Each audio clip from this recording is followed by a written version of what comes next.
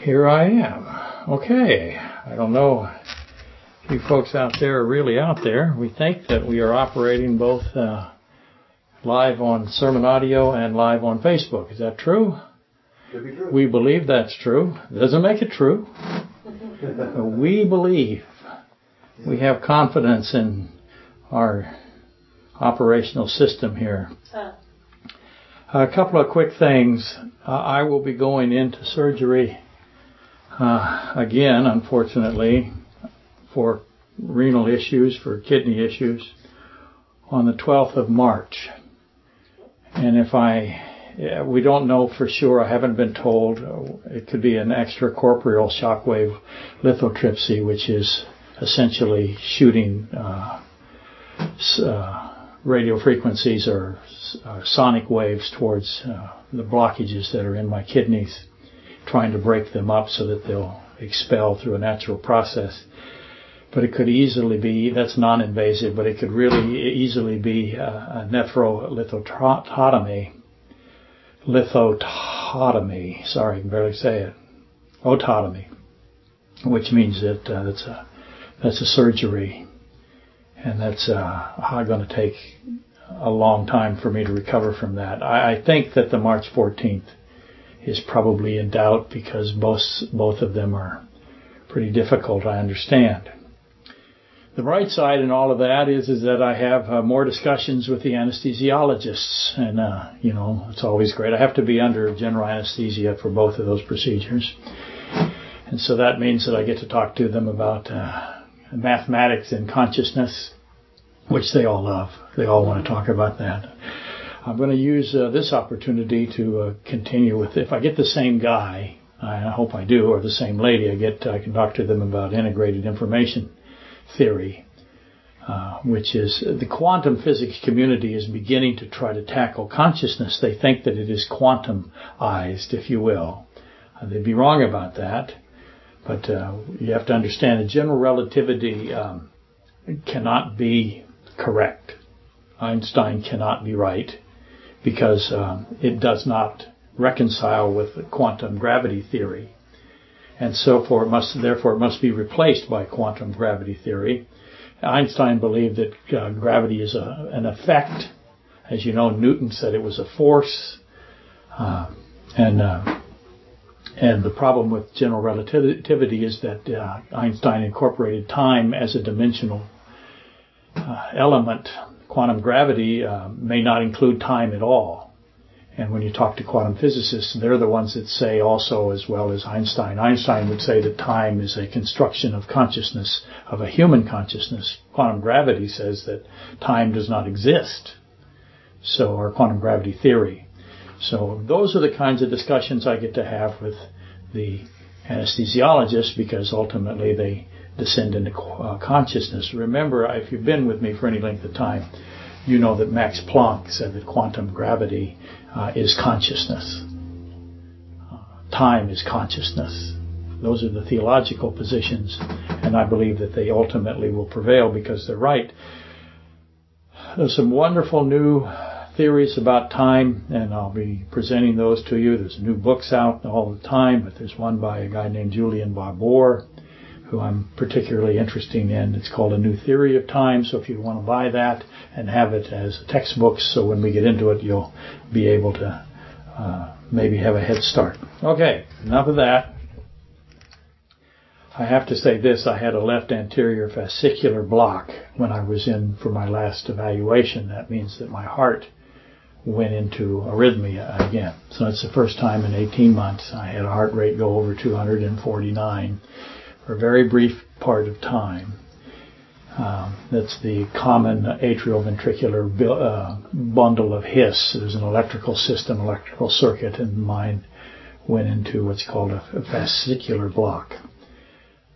So things are not going great for me. Let's just put it that way. We just have to see how it all works out. I'm planning to keep going, as you know, but I may not have any control.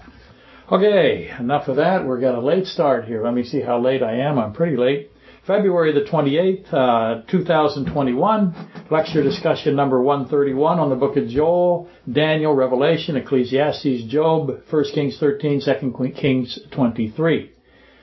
So, okay, last week was mostly kind of a restart because we'd missed a couple of weeks and I was not doing really well, so I just did my best. And I had a few unexplored subjects placed alongside previously discussed materials. And pretty much it was a review with supplemental additions. And if you recall, and statistically there are those that do recall are under the measurability threshold. In other words, not very many people recall from not even me, from lecture to lecture. I have to review what I said to understand it, to know where to go.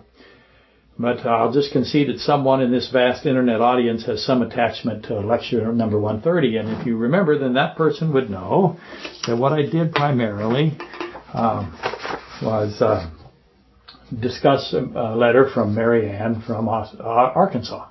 I almost said Australia, but I meant Arkansas.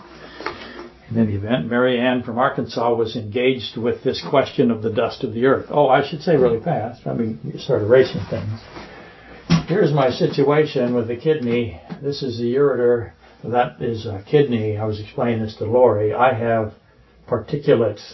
They are calcium oxalates, both high and low. And obviously the ones that are higher will gravitate just by hydraulics and by gravity into the ureter, and that's what's happening to me, is they're blocking. And when that happens, of course, the kidneys begin to shut down. They go into renal failure, and I had acute renal failure. And then your blood doesn't get cleansed, and you end up with all kinds of difficult situations. And in my case, the one that's the most difficult, and if it happens, then I will immediately go to the emergency room again. There is a relationship between blockages in the ureter and vomiting. As soon as you get one in the ureter, your brain decides that you have to vomit, and it is a ferocious process. Okay, enough of that. Mary Ann was interested in this question of the dust of the earth, which is fantastic.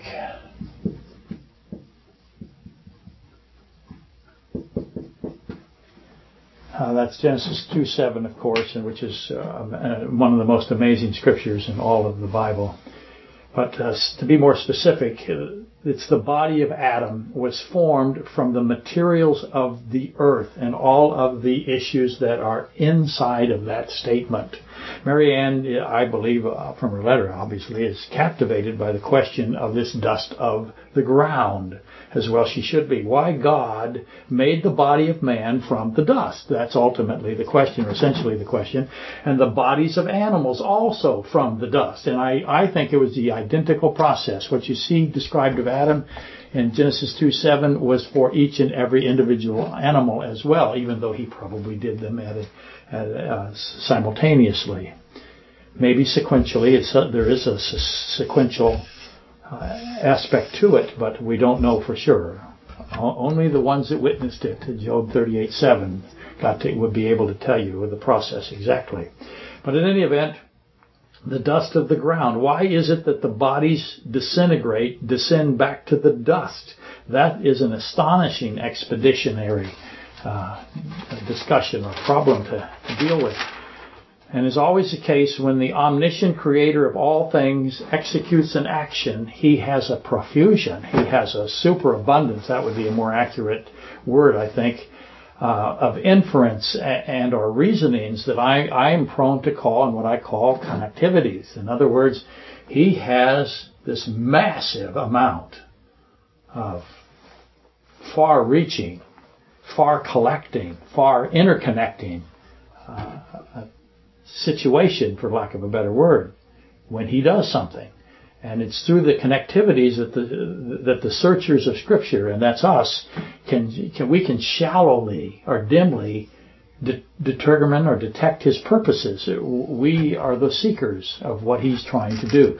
Our plan, or our commandment, I guess, our orders are to start to try to think like him. Why did he make the body of Adam, I'll just reduce it to Adam, from the dust of the earth? And again, omniscience means there is no other option. This is the only option. Why is that the only option? Omniscience drives you to that particular positioning. Obviously, the prominent scriptures that we're going to deal with here are Genesis 2:7, Genesis 2:9.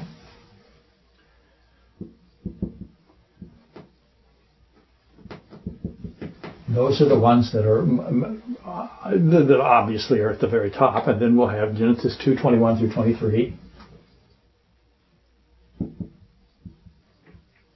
And lastly, we'll have, let me make sure I don't leave anything out here, Genesis 3:19. Now, Genesis 3:19 is dust you will return. Genesis 2:7 is the dust of the earth. Genesis 2:9 gives you more information, as does Genesis 2:22 through 23, as to this process. And you begin to assimilate everything you need, all the evidences, so that you can make a decision. So Mary Ann's question was this, and I'll read what she wrote, and then I will read what I changed it to. How's that? She said, I am still stuck in Genesis, and my mind is going in circles this morning over a simple yet extremely complicated thought. Boy, is she right about that. Of what kind of meaning is actually behind the idea of man being created from the ground? And she has exclamation points as well as questions. So I'm going to change that. I'm going to say, what kind of meaning is actually behind the idea of Adam's body being created from the dust of the earth? Notice the distinctions. I emphasized Adam's body and earth. So I can make those additions. They're ever so slight. They weren't that great, right? But I can make those additions because of the HTRP. I would point to it, but it's not on the board. Earth obviously refers back to Genesis 1:1, doesn't it? And Genesis 1:2. So when I see the word earth, where's the first place that earth is mentioned in the Bible? Genesis 1:1, Genesis 1:2. But I'm getting the horse behind the cart here. So let's go and read those really fast. Everybody knows them, but just pay attention this time as much as you can to some of the little nuances that are there. So we'll start in 2:7. And the Lord God, now that's the YHVH. When you see Lord capitalized, the L, the O, the R, the D, that means that is the ineffable, unexplainable, unpronounceable name of God. We would say Yahweh or Jehovah, but it's YHVH. And the Lord God, that's the Tetragrammaton. That is the burning bush. That's 3:6 of Exodus, 3:14 of Exodus. So this is the Lord God formed man of the dust of the ground and breathed into his nostrils the breath of life, and the man became a living being. And that process is unbelievable, and you can never read that enough. Let's jump 9.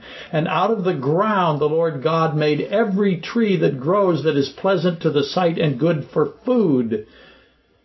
2:21, and the Lord God caused a deep sleep on Adam, and as he slept, he took one of his ribs and closed up the flesh in its place. Then the rib which the Lord God had made from man, he made into a woman, and he brought her to the man. And Adam said, now this is now bone of my bones and flesh of my flesh. She shall be called woman because she was taken out of man.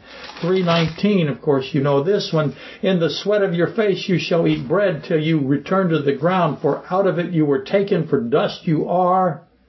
And R is not in the text. For dust you, and to dust you shall return. Notice that eat bread. Oh, there we are to that unnamed prophet in Kings, right? You shall not eat bread. This is eat bread.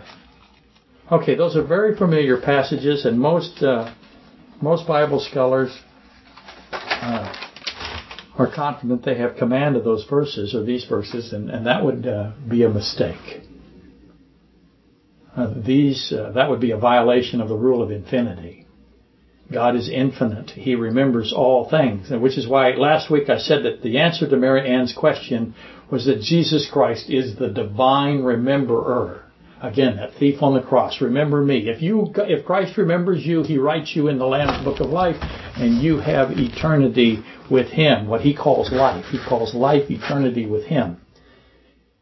If you are separated from Him, that is referred to as death. We'll get to that again in a minute. But He is the divine rememberer. He is the one who remembers. He has the assignment of remembering. He is the one that writes the names in His book of life, the Lamb's book of life.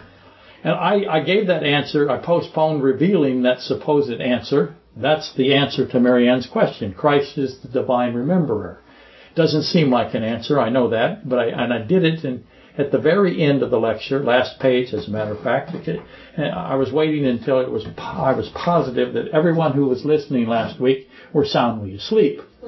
That's my favored instructional approach, as you know, much to the delight of nobody ever. But I'm very steadfast, loyal to the method. I have a reason for doing what I do, though some would think that it is not planned. It actually is. I'm not going to defend how well it's planned. I'm just going to tell you that I do a lot of things on purpose. I also now drink 10 glasses of water a day in order to try not to have the excruciating pain that comes with this new plague that I have. I don't know how to describe it otherwise. It's brutal. If any of you are out there and you have kidney stones that exceed 5 millimeters, then you know that is a brutal condition. So far, they've removed one of mine that was 7 millimeters. So that's essentially the size of a 327 Magnum diameter bullet. That's what it was. And I don't even know how I made it through it. I was the most miserable, crying, whiny person in the entire state of Alaska. And it's coming again. I have so many of them now that that's the reason for the surgery. Again, hopefully it can be resolved with sonic shock waves and not cutting my back open and digging into the kidney with a scalpel. But we'll see. Anyway, the answer is within the scope of Christ's infinite mind. He has an infinite mind. He can process infinity. That seems like a contradiction, but that's what we're up against here.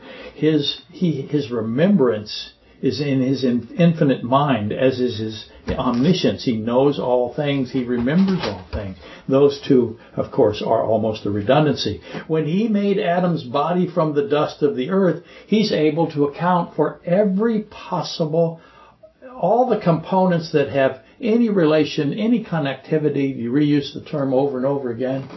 But anything that might in any way be impacted by what He did, by taking and making the body of animals, living beings, we'll get to that in a minute, and Adam, who of course is a living being, from the dust of the earth.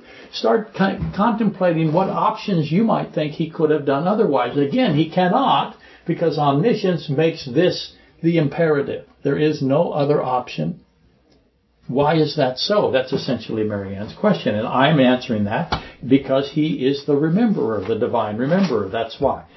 So when He makes Adam's body, He's able to put all the pieces together and He includes them in a precise order. Again, omniscience requires that He do it that way. There is no other way He would do it.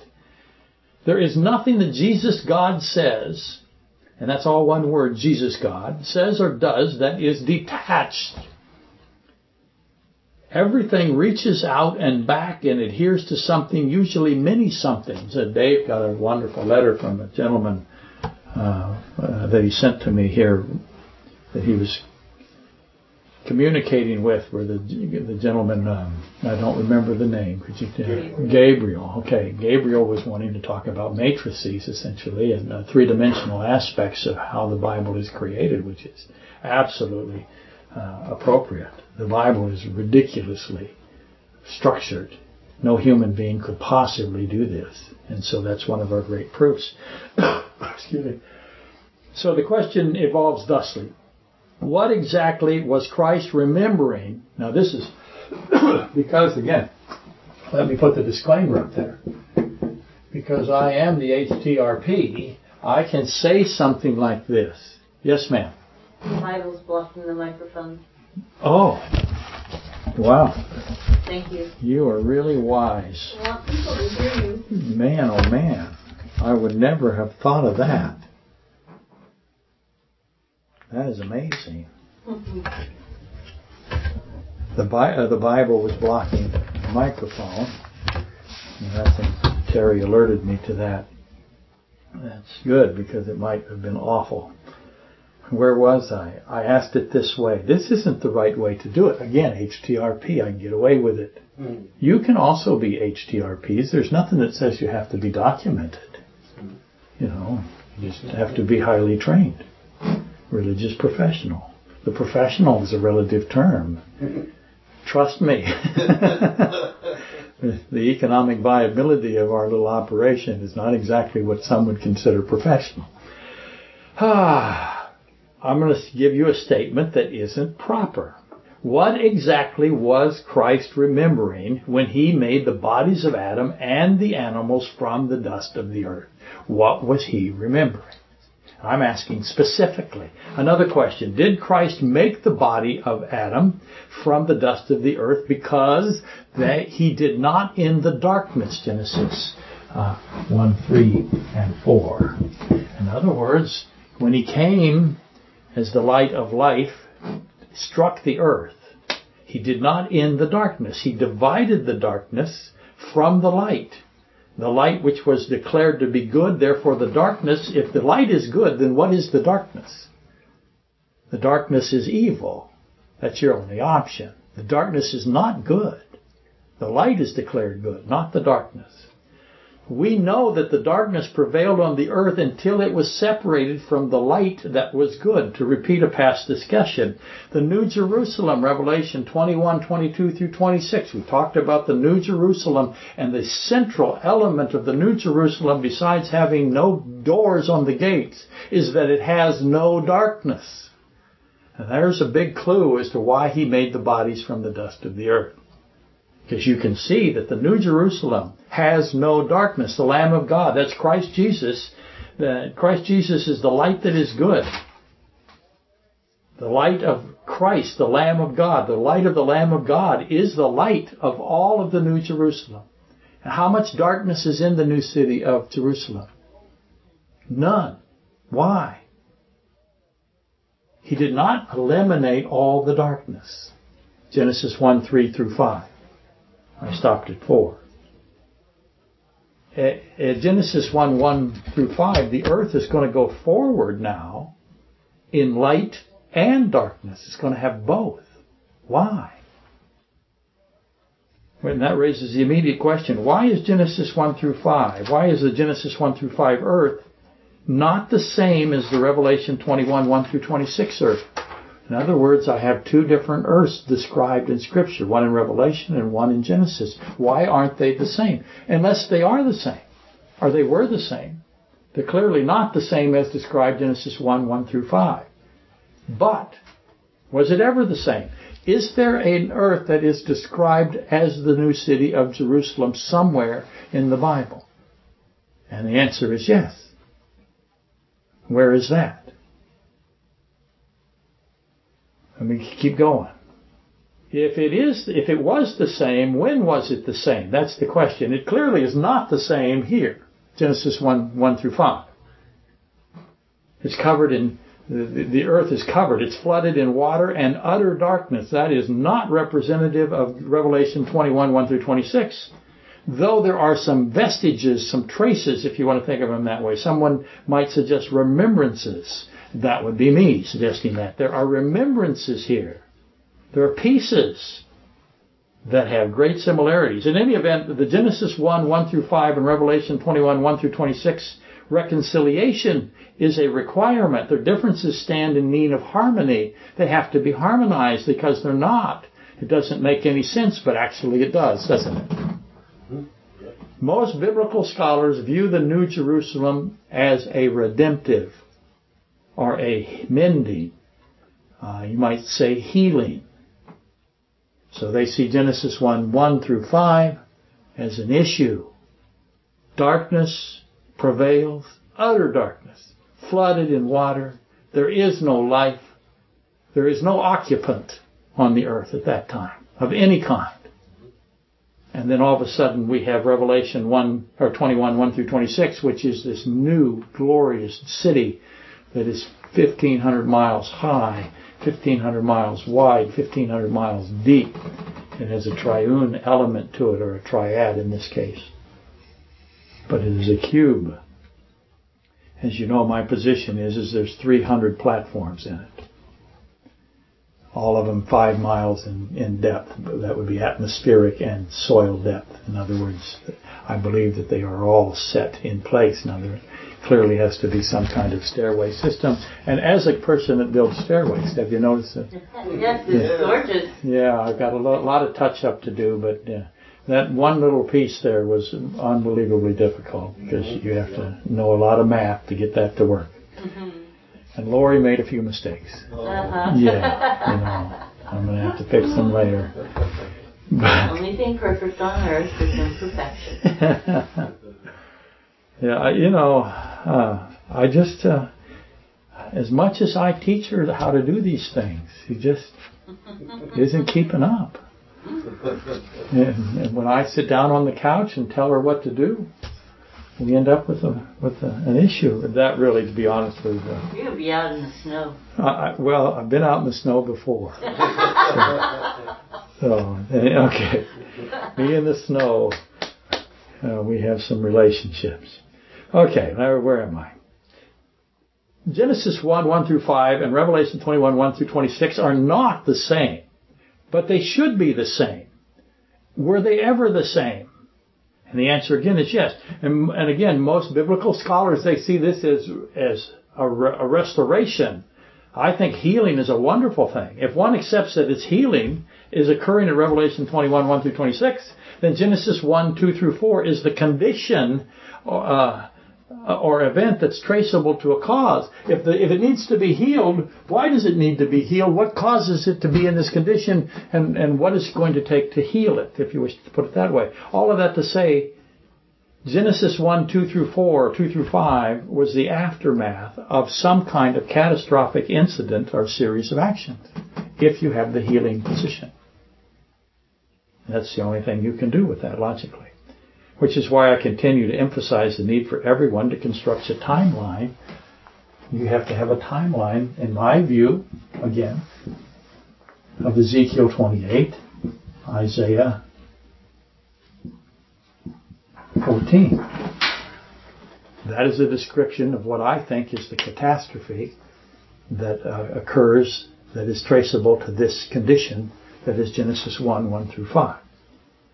That's the fall of Satan, and anything that concerns the fall of Satan will bring with it the condemnation or the damnation of Satan, Genesis 3:14. So whenever you talk about the fall of Satan, you have to talk about, or you don't have to, but you should connect immediately the condemnation of Satan. God says it this way in Genesis 3:14. Because you, Satan, have done this. This is, we've addressed it a little bit before, but here we are again. Because you have done this, you have to define what this is. What is the totality of this? Is it specific only to Adam and Eve? I don't believe it is. I think it has two components to it. You are cursed more, he says. The cursing of Satan obviously is for repeating what he did at Ezekiel 28:16. The abundance of his traffic.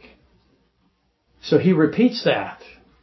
That's the fundamental, if you will, with respect to Satan, is that he has what he did at Ezekiel 28, he did at Genesis 3. In other words, Satan took with him into rebellion this 1/3 of the angelic host, as we know. That's what happened. And then he also corrupted mankind through his deceptions. Mankind, obviously, a participant. I should interject here that none of the third of the angelic host that fell with Satan, not one of them had bodies that were made from the dust of the earth. And there again is another piece of information that helps you understand why he did it. Angels do not have bodies made from the dust of the earth. Mankind has bodies that are made from the dust of the earth. So do animals. Living beings, as animals that are described as living beings, having the breath of the Spirit of life. Anyhow, Satan had two corrupt, poisonous crimes, if you want to think of them that way. One prior to the formation of Adam's body and the breathing into Adam the breath of the Spirit of life, and one subsequent to Genesis 2:7. Not everybody agrees with that. That's what I just said. Not everybody. That's a consensus, however, of what we call the timeliners, the people that have made timelines. They look at it and they say Satan's Ezekiel 28:16 is before the formation of the body of Adam. Now, you may disagree, and a lot of people do, and I don't want to disrespect the other position or the other positions. I will just say that I'm right. No.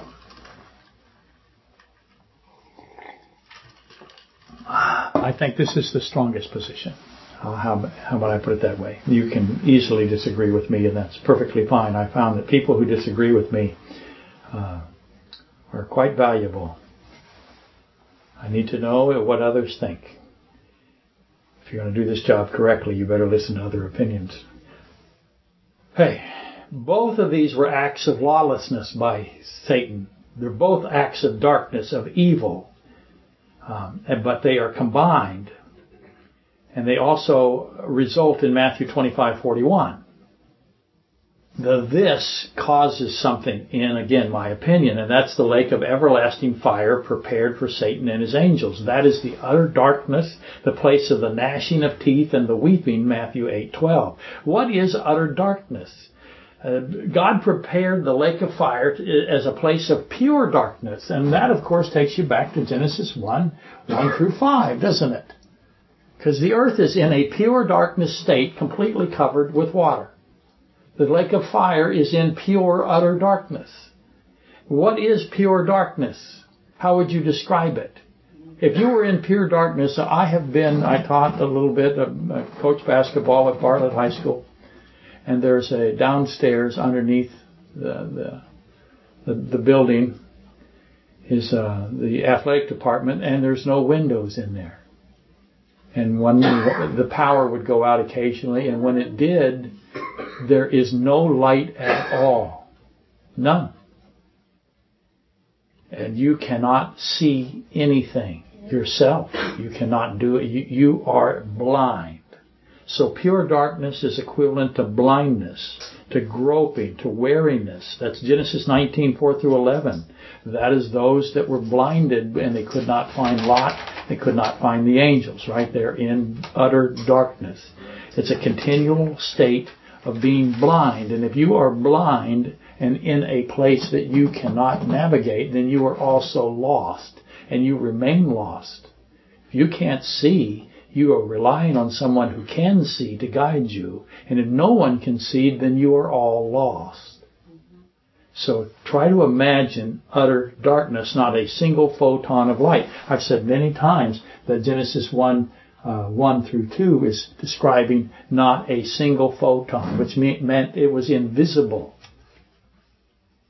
Everyone wants to talk about black holes, which they declare to be singularities or infinities. And as you know, I'm incredibly skeptical of black hole theory. Again, it's tied to general relativity. Relativity cannot be reconciled with quantum gravity, and so I am suspicious. If relativity is wrong, and it is agreed that it is wrong, it has to be corrected by a quantum gravity theory, then how much of it is wrong? Now we're arguing. We know it's wrong. Now we're just arguing how wrong is it? That's my position, as you know. Anyway, contrast the lake of fire to Revelation 21, the place of only light. Light or darkness dims the choices, right? That's it. Okay, where was I? Who knows other than the shadow, and the shadow doesn't know. I am overtly inferring, that's not a contradiction in terms, I am overtly inferring that the formation of the body of Adam from the dust of the earth and the combining of the breath of the Spirit of God with the body made from the dust of earth and all of the bodies and all of the living beings, I'm saying that's directly associated with the division of the light from the darkness. When he separates the light from the darkness, now we have an explanation as to why he made the body from the dust of the earth. Now let me give you all of those passages because they're so important. Genesis 1:20, 1:21, 1:24, 1:28, 1:30, 2:7, 6:17, 6:19. 7:22, Ecclesiastes 12:6 through 7. All of those verses begin to speak about the living breath, the breath of the Spirit of life and the body. They start to give you information about it. That combining, if you will, the duality. So what I ultimately am saying, the dust and duality of remembrance are the same question. I said that last week, and they have something to do with light from darkness. They have something to do with the dust of the earth. Why the bodies of living beings go back to the dust of the earth. What I mean by duality, dust, and remembrance is that God has an omniscient declaration. When he does something, he's presenting a statement. Some might call his presentation an affidavit. I won't disagree with that. Others a deposition. I think that's also appropriate, or a testimony. Others say rebuttal or cross-examination, a sworn statement. All of those descriptions are what? Those are judicial, of a judicial nature, which I absolutely think is appropriate because the magisterial aspect is self-evident, in my opinion. It's overwhelmingly so. This is a judicial construction. Ultimately, the position of Satan calls into question, Satan is calling into question the jurisdictional authority of Jesus Christ, of the Ancient of Days, Daniel 7. You do not have jurisdiction, is what Satan is saying. So we're having a jurisdictional assessment. And we should expect that Christ would assert his authoritative legitimacy. And many times I have said that there are two groups that have an immediate advantage when reading scriptures. One is lawyers, because they recognize immediately this is a court document. The others are mathematicians / physicists, because they recognize that this is a physicist or physical. It has all of the answers of physics in it. The Bible is a legal document. Just give you the words. Testaments, witnesses, trials, judgment, imprisonment, acquittal, exculpation, pardoning, innocence, guilt, penalty, criminalities, jury. We're going to serve on juries. Sentencings and absolutions and forgiveness and mercy and remission and vindication and redemption and dispensations and summons and condemnation, accountability. All of those are themes in Scripture, and all of those are judicial themes. And that's just to name but a few of them. Christ himself stood wrongfully, as we know, unlawfully arraigned, indicted, sentenced to an execution, a death penalty, though he was absolutely impeccable, total innocence, unblemished, wrongfully accused, wrongfully tried. And he is what? He's not just a judge. He's the Ancient of Days judge. That makes him the judge of what? Of all things, John 5:22. So the judge was put on trial wrongfully. And why did he do that? Why did the Ancient of Days in the flesh allow himself to be delivered for trial, remanded? Again, Judas did not betray him. God is omniscient. You cannot betray omniscient God. What Judas did was remand him for trial. He delivered him. There's a delivery. The word means delivery. I can't say that enough. People read it all the time. They see the people who translated Scripture, I'm going to say it flat out, blew it. Because they took the delivery aspect, the judicial aspect, and they put in a betrayal aspect that is in conflict with omniscience. And it's in every Bible I've ever read. And it's a mistake, in my view.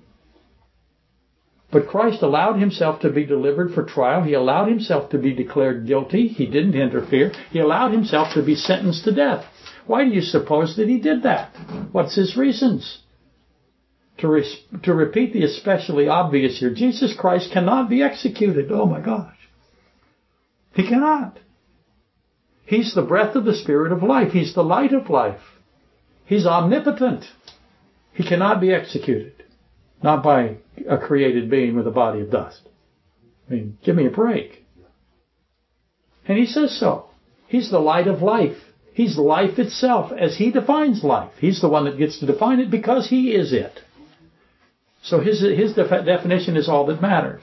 No one can take his life. He must lay it down. John 10:17, one of the great statements in Scripture, especially John. John got it. No one can take his life. He said it, Christ did. He will raise himself up, John 2:19. Why do you suppose John included 2:19 and 10:17? His body will not go into corruption, Psalm 16:10. I have a body that did not go into corruption. It's one of the great mysteries of all. Let me say this, and I'm going to get some feedback here. Life itself, by definition, if it is life, then it cannot die. If life, if I grant the hypothesis, were to die, then it was never true life. Now, I stole most of that from C.S. Lewis. If H is not, then she never was. And that you can just extrapolate that to Christ. If he is life, life cannot die. The definition of life is that it cannot die. And if life could die, which is a contradiction in terms, then it's not life. It's never been life. It's just a temporal state waiting to be revealed as a temporal state. That's not life. That's something else, but it isn't life. We say we have life. We won't have life until he gives us the life that is no longer has any physical temporalness. Okay, where was I? I need a shadow. Let me find it. Dust of the earth, duality remembrance.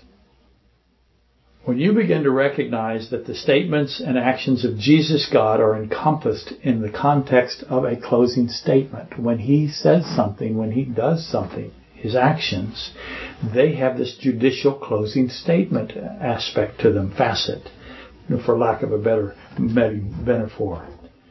At the end of every trial is a closing statement.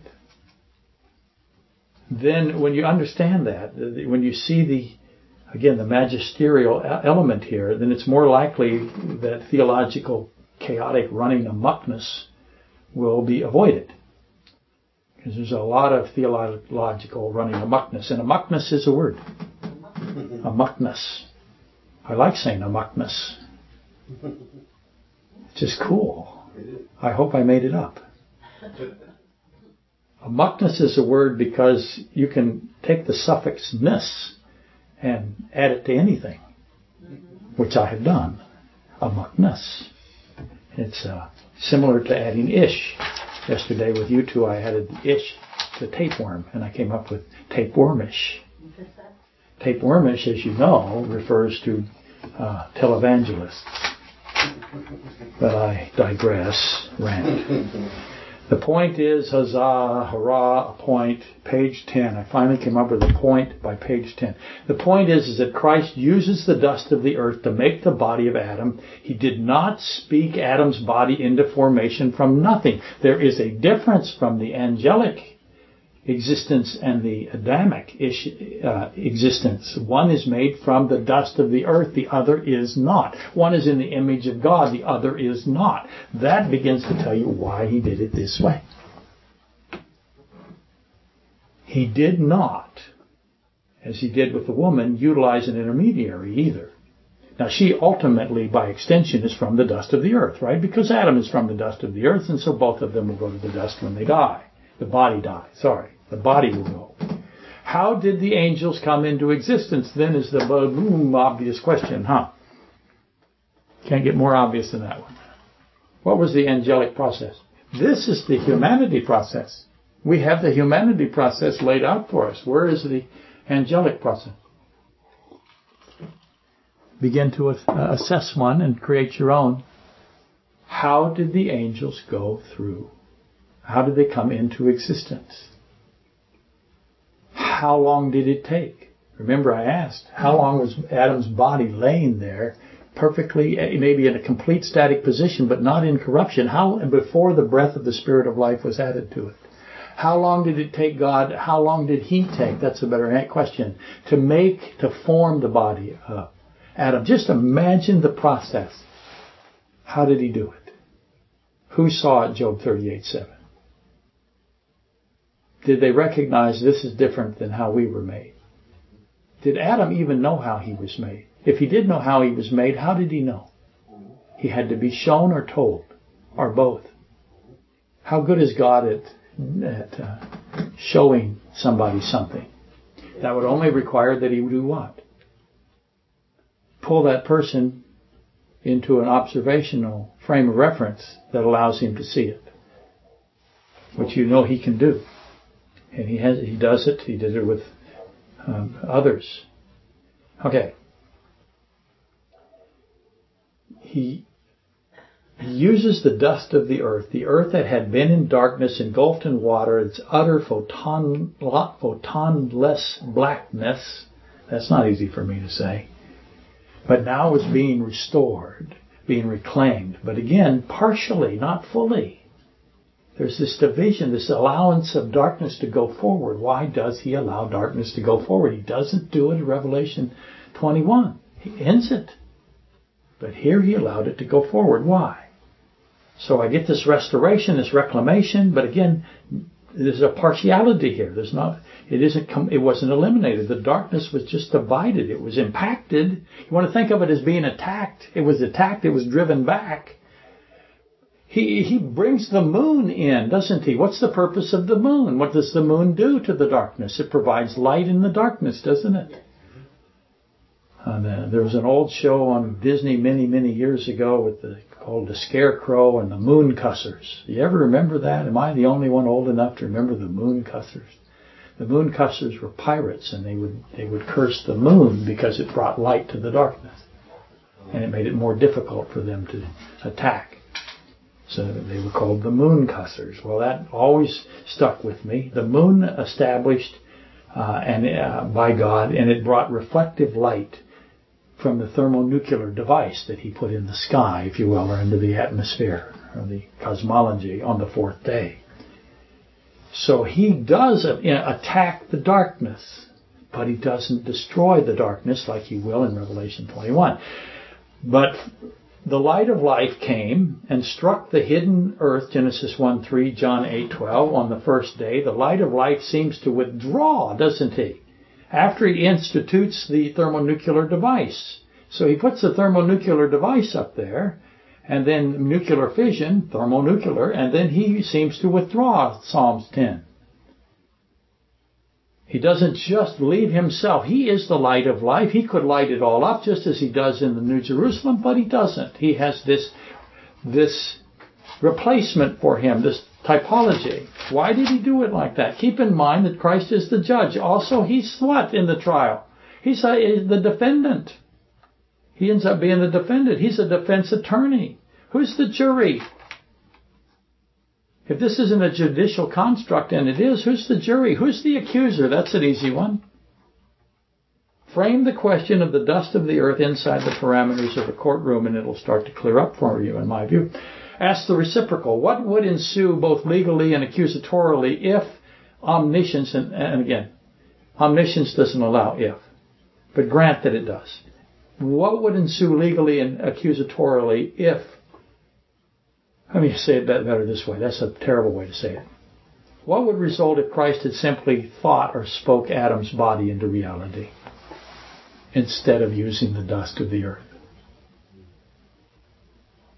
Wouldn't you say that the dust of the earth is contaminated? It's been in darkness and it's been underwater. It's contaminated. It's not radioactive, but maybe it is. Grant me that. Why would Christ use contaminated dust to make the body of Adam? See where I'm headed there? Hopefully you do. He doesn't just speak the body into reality. Instead, he redeems the dust, doesn't he? He uses the dust. And most people would say the dust, again, is corrupted. But it's not to God. Notice how I answered the question. If Christ does not use the dust of the earth, what would be the accusations, is what I'm trying to say earlier. Not to imply that Christ is intimidated by his accusers. He's omnipotent, omniscient, omnipresent. He can't change. He is God. He changes not. Malachi 3:6. But he's also the searcher of the minds and the hearts. Revelation 2:23. That's quite an advantage. He's not intimidated by accusations. He knows the accusations from an outside of time perspective. He knows them before they're thought. He can't help it. He's the rememberer. I have made the case for restoration subtly, didn't I, with the dust of the earth, in case you missed it out there in the internet. The goodness of God is revealed through his long suffering. He is unwilling that any should perish, 2 Peter 3:9. That all should come to repentance. All means all. Who has to come to repentance? Repentance of what? I have 1/3 of the angelic host that has to come to repentance. And Satan has to come to repentance. He uses the dust of the earth. I'm saying all of those things fit together. He's making a statement. You come from repentance, you come from unbelief to belief. His long suffering, his refusal to forsake the lost. He's steadfast in extending the hand of salvation. His name is salvation. So he makes the body of Adam and the living animals from the dust of the earth, and that testifies of his salvific intentions. How is that the case? How does making the body testify that he is a saving God and that he wills that none should perish? How does that work? Again, I've answered that question already. I'm just asking it so that you can answer it yourself. Where does the remembrance fit into all of this? Why is he the rememberer? Okay, I asked earlier, page 4. What was Christ specifically, exactly remembering? I'm trying to collapse it, aren't I? I can't do that, but I'm going to ask it this way again. What was Christ specifically remembering when he made the body of Adam from the dust of the earth? The easy answer, of course, is the best answer. Christ is remembering everything. I know that. Christ remembered everything because, again, he's the divine rememberer. Which is why I raised Hebrews 8:12, Jeremiah 31:34, and Jeremiah 50:20 last week. For I will forgive their iniquity and their sin I will remember no more. What? The iniquity of Israel shall be sought, but there shall be none. And the sins of Judah, but they shall not be found. For I will pardon those whom I preserve. For I will be merciful to their unrighteousness, and their sins and their lawless deeds I will remember no more. How does the rememberer not remember? That is a great mystery. And that's one of the central secrets that's hidden there. How can the divine rememberer forget, not remember the sins of those whom he will pardon? He's got to know them in order to pardon them. And then he says once they're pardoned, he doesn't remember them anymore. How can he not remember them is the question. That's, again, a central secret. A few quick annotations here. Israel and Judah. He says Israel and Judah. That's the northern kingdom and the Davidic kingdom. That's Jeroboam and the unnamed prophet. 1 Kings 13. I will pardon whom I preserve, he says. Pardon is a what? What's a pardon? Where do you get a pardon? You get it from an executive, but it's a judicial, a statutory edict. It's a ruling. It's a proclamation. Christ goes before the imprisoned fallen angels, 1 Peter 3:19 and 20, and 2 Peter 2:4, and Jude 6, and Genesis 6. He goes to see them. In the interim between his entombment and his resurrection. And he announces his verdict to them. Because why? He's the judge. His reasons are plenty. But if I'm going to elevate one, just one reason, in my opinion, being the most humbler of all the humbler opinions here, the one reason would be that he, as the Ancient of Days, read his verdict to the sons of God of Judas 6 and Genesis 6. That's why he went down there to see them. It was to read the verdict. Now, there are other aspects of it. I don't disagree. But that, if I had to just pick one out and say, what is the central, what's the big kahuna here, the Megillah? That would be it. He's going to read his verdict as judge, as the Ancient of Days, to the Genesis 6, Jude 6 angel. Again, the conduct of a judge, John 5:27 through 30. That's what he's doing. This is the conduct of a judge. The Father has given the Son the authority to execute judgment. And then it says this, because he is the Son of Man. Because he is the Son of Man, he has the authority to execute judgment. And it says, do not marvel at this, for the hour is coming in which all who are in graves will hear his voice and come forth. They will come forth and they will be met by who? And it's all. The day is coming. That's not the same day. There's a procession here. There's a anatomy. There's a timeline. All will come forward before the judge. Those who have done good, and John 5:24 says, those who believe Jesus Christ, what he says about himself. That's the context. They will come, those who have believed Jesus Christ will come forth to the resurrection of life, and those who have done evil, in other words, the unbelief, they will come forth to the resurrection of condemnation. So there's a resurrection of life and a resurrection of condemnation. Those who believe, John 5:24, shall not come into judgment.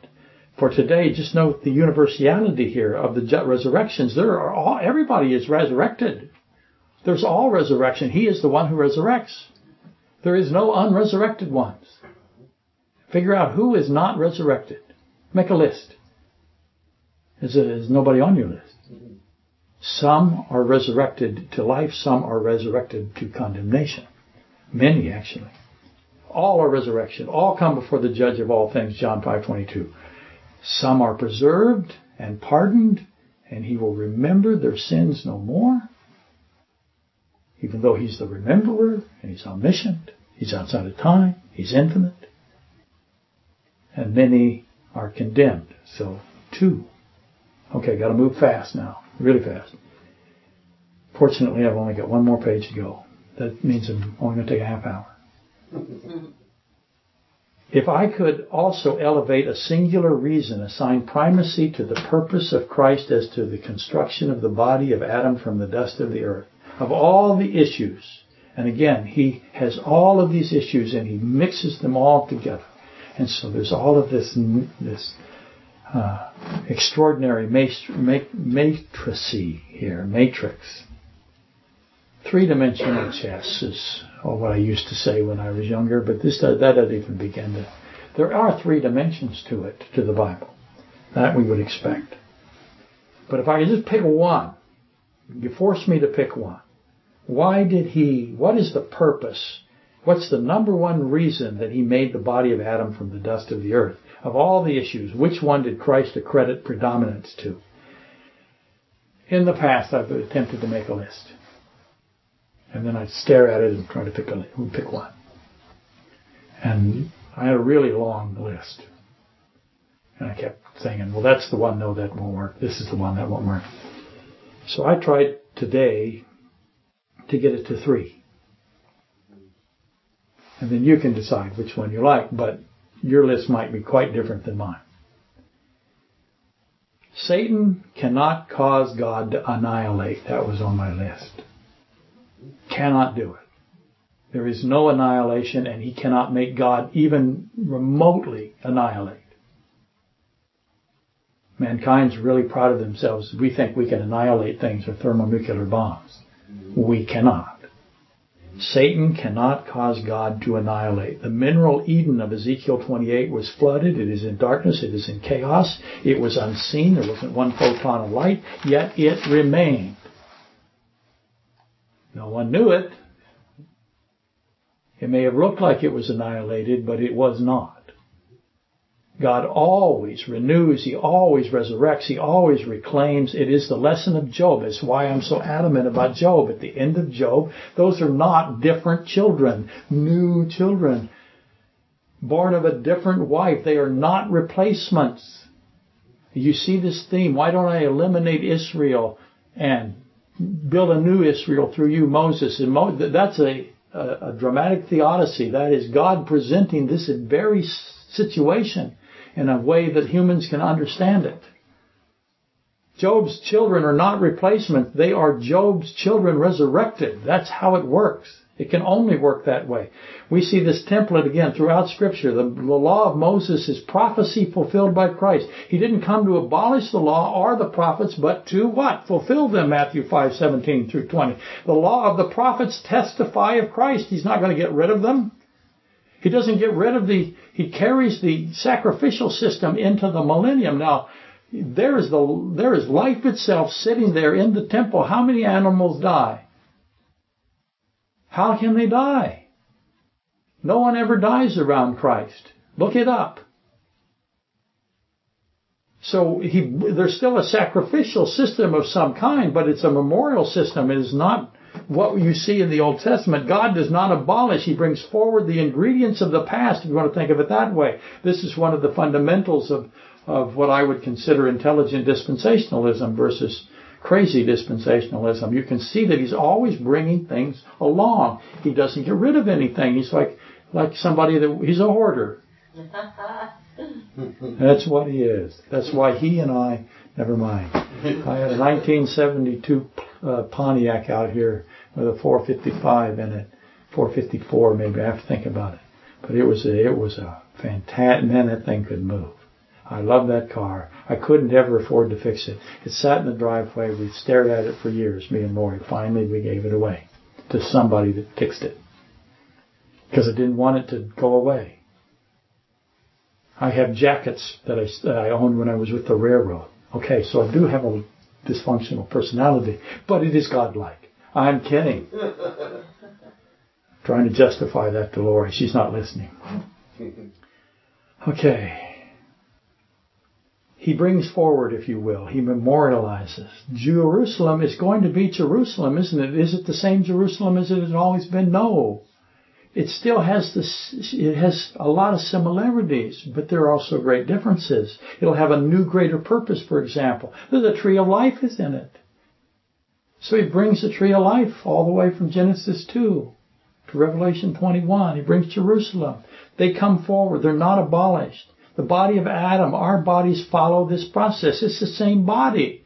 Your body will absolutely be resurrected, and you'll know it's your body. You'll know it's your friends and your family's body. Again, the lesson of Job, you'll know. But it's different in a slight, he makes adjustments, improvements, if you will. He doesn't throw out the Pontiac. He fixes it up, repaints it, adds new situations or new capabilities. We're going to judge that. Okay, so we have that element, annihilation. Number 2, we're going to judge the fallen angels. Why? Why are we judging the fallen angels? This is angel fall versus man fall. What's the key differences between the fall of angels and the fall of man? What's the same? Is the construction of the body of Adam referring to the fall of the angels? I guess is a way to, and if it is, how so? Is that the reason he did it?